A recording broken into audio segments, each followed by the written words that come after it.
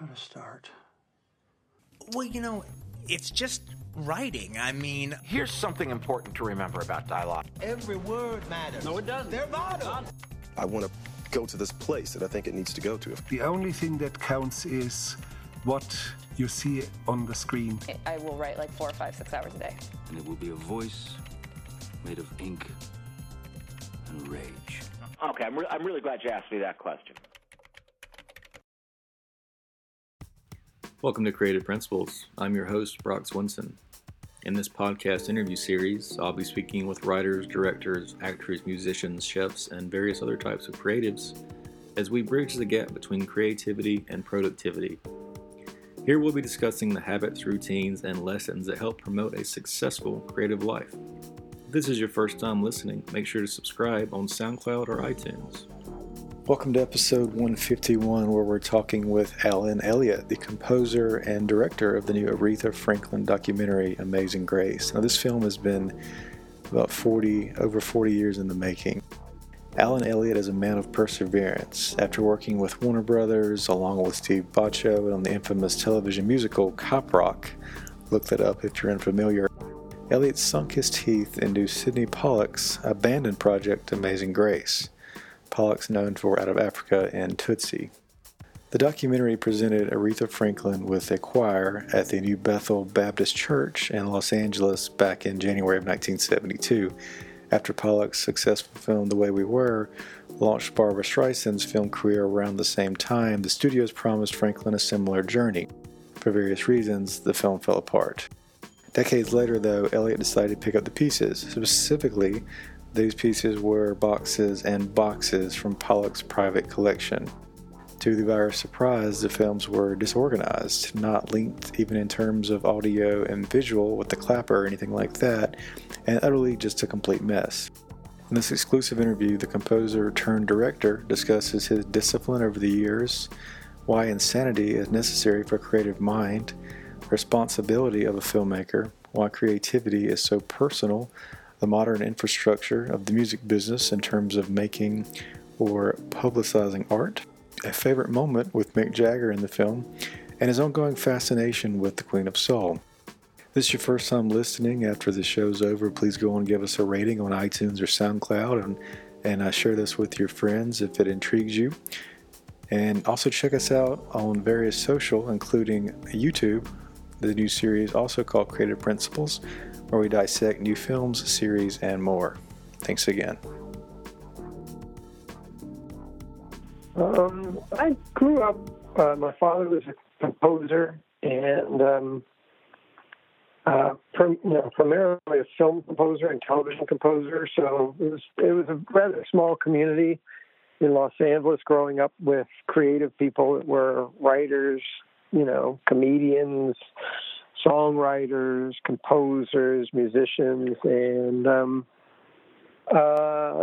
it was actually a very close knit community, and so I went to, but then ended up becoming a music major. So they were all sort of flying around themselves, and as the record business sort of came to a close, I transitioned into becoming a composer, and then from that, I had remembered this movie, and then by default, nobody else would make it, so I had to make it. So what is kind of the background? I know the original director kind of never put it together. I know there was lots of problems with, one, the footage linking up with the sound, but also other legal issues. How did you kind of decide you really had to do this, and then how did you persevere with that goal? Just sort of tenacity, figuring out how to stay alive. It's been a very problematic 12 years. And the record company and the film company had no real interest in the movie ever coming out. And so I just sort of had to take it all on my own shoulders and will it through. It's It's a strange thing that, at this point, record companies are really clearinghouses for old content and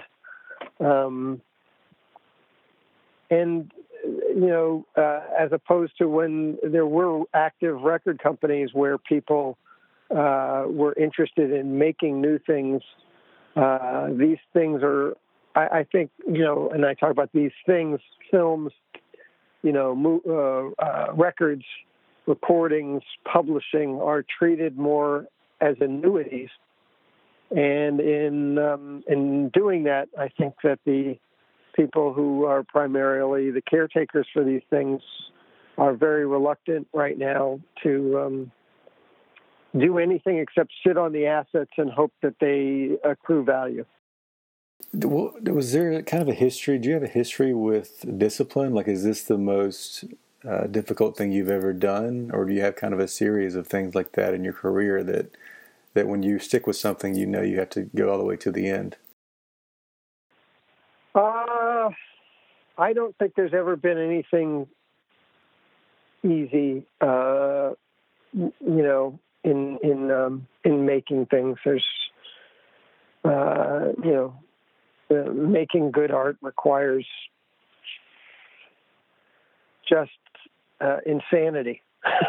And so this is consistent with that. Was there something about this footage or this movie in particular that stood out to you that you knew like true fans would want to see? Yeah, I mean, the importance of one of the greatest record albums in the history of popular music, and then having the actual ability to see it. It just was something that would have broken my heart to be able to deliver. I'm a fan of music. I'm a fan of film, and the historical significance of the film from a very early time when I started thinking about it 29 years ago,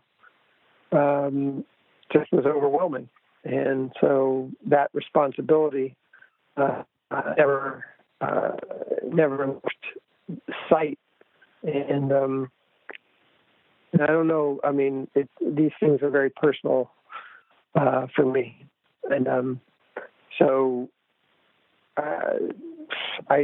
there was no turning back. I know at one point Aretha Franklin didn't really support this coming out. Do you see a difference in artists of yesterday and today? It feels like modern artists share everything they do all the time with social media. But if you look back at old interviews with rock stars and legends, they really don't want to talk to the press. Do you kind of see that difference when you're trying to get this film made? Well, I think there was an infrastructure back to the point of active film and music companies where people were making things, and the ethos of artistry and artists and art luckily had an infrastructure which allowed people to concentrate on making the art as opposed to publicizing the art. And these people are now forced to monitor their own Instagram accounts and, take care of their Facebook feeds and make sure that their Spotify playlist is taken care of. Primarily because, with the advent of streaming services and the lack of ability for musicians to get paid, there isn't a community that allows for people to really think themselves into the craft, more go into, having to do other jobs which 30, 40 years ago people would have no interest in doing. Aretha Franklin wasn't going to be her own publicist.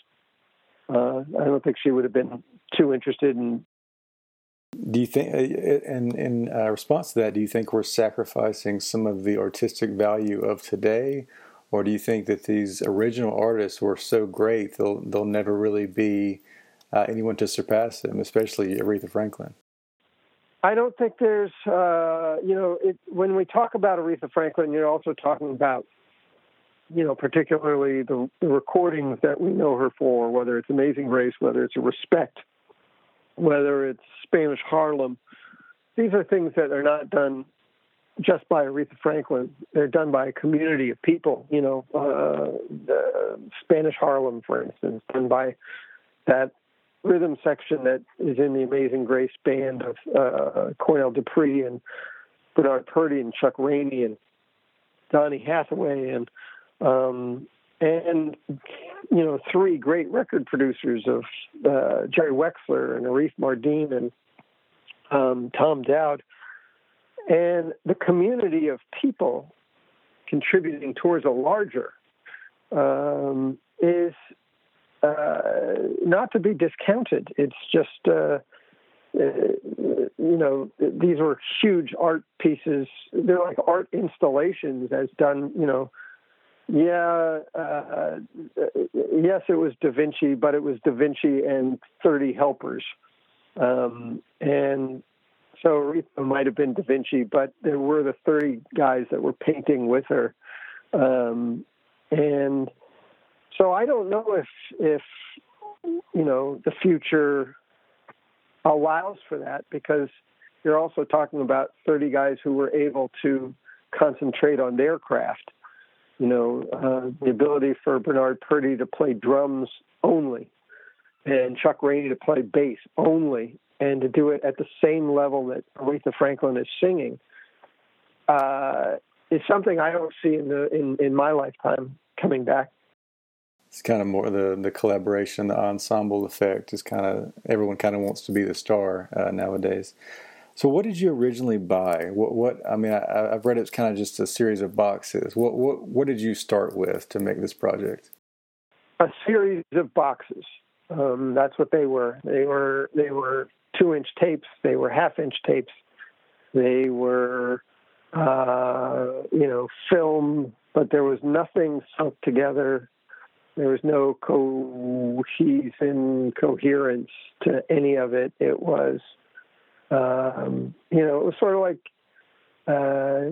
getting a bunch of wood and having to make a house. Where did you start? Did you kind of put a team together? Did you personally spend hours on this? What did that kind of first process look like for you? It was me just going through the inventory and knowing the record as I do, being able to, say, oh, this would go with that would go with this would go with that. And the big breakthrough was at a certain point going through the Warner Brothers notes and seeing that they had hired Alexander Hamilton, the choir director, as a lip reader. And I said, oh, there must be a real problem here. And from there, issues started to come to focus as to what the problems were and what needed to be solved. How long did it take until you actually had kind of a rough cut to show someone or put together? When things were all finally taken care of, it took about 20 weeks to edit the entire movie. And that was easy. That was the easy part. It was all the other sort of detective work of finding out who owned what, where stuff was, who owned stuff, what could people do, et cetera, et cetera. It certainly seems like when you were taking on the project, it would be a blessing, but I've read that there was some problems. Do you think Aretha was upset about what originally happened and assumed it wouldn't be put together in a way that she would approve of, or what do you think the real issues were? We can only speculate. My honest feeling is that she was upset that they had made this movie and she didn't get to become a movie star, that she thought she was going to get to become a movie star. They had hired somebody who had recently been nominated for an Academy Award. And, they promised her the movie would come out. And that year, Diana Ross got to make Lady Sings the Blues. And right after this movie, Barbara Streisand goes to make The Way We Were with Sidney Pollack. And I don't know if she would have been excited about the idea of, that going away, or forgiving that had gone away. Is there any advice you wish you had in the beginning, or if someone listening is going to take on something even close to this scale of a project, what advice do you wish you had before you started?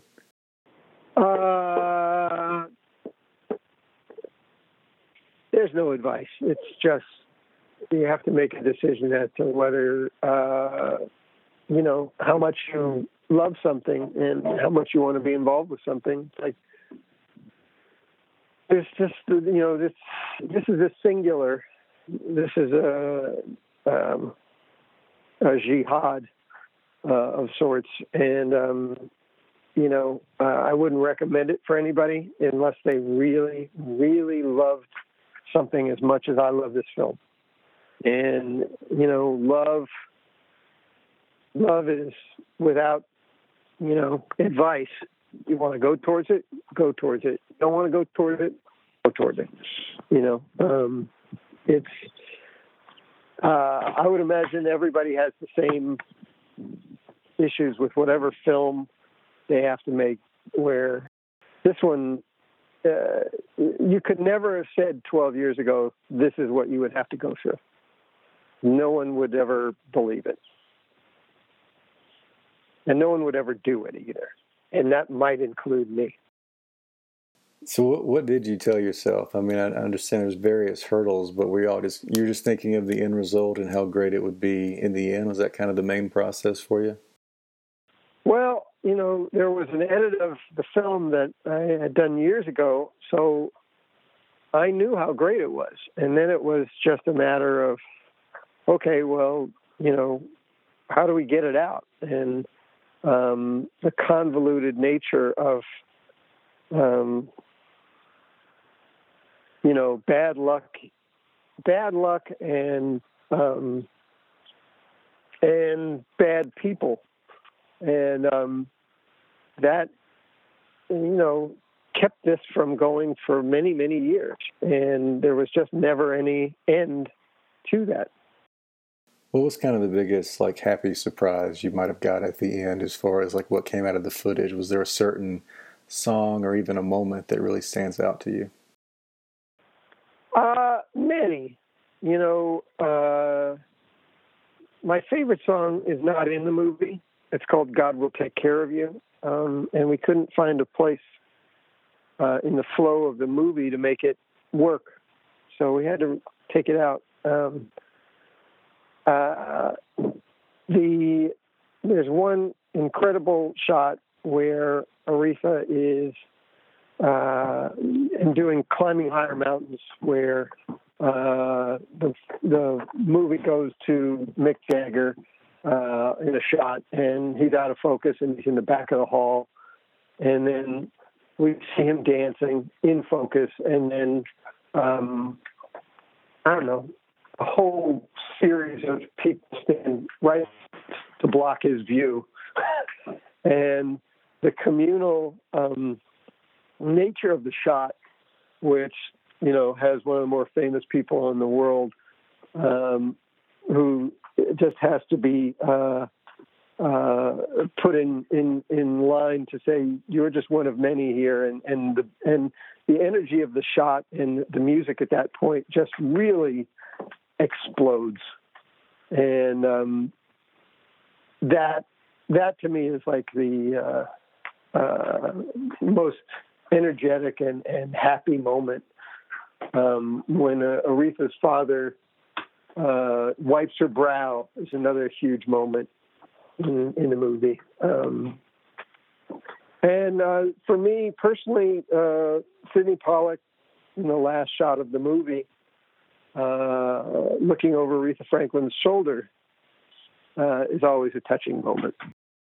Were there any points where did you kind of get to put your personal touch on things in terms of the way things were edited, or did you, when you're using footage like this, did you get to create some zooms or pans or anything like that with the footage you already had to make it a little bit more your own style?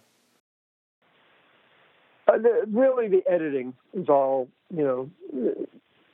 Sidney shot the movie and his cameraman shot the movie. But the editing choices are all mine. He didn't live long enough, unfortunately, to see one frame of footage in that way. So that part was really where, in terms of putting together a structure for the film, that's where it was at. Has this kind of changed the way you take on projects now? I mean, you had to be in love with this one to get it done. Has this changed your perspective on how you agree to do certain things, and are you looking for that next thing that you're going to fall in love with? I've fallen in love a couple other times. I'm excited about the next couple ones. Time adjusts all our decisions. If you learn something, you'll learn to adjust for the next time something comes through, and this is no different. I'll ask a lot more questions this time than I did last time. Thank you so much for tuning in to this show. If this is your first time listening, please go online on iTunes or SoundCloud and give us a rating. Help us to share this content with more creative people. And tune in next time as we continue to discuss the intersection of creativity and productivity. You can also find more information. Follow us on Facebook, Instagram, and on our website at creativeprinciples.live.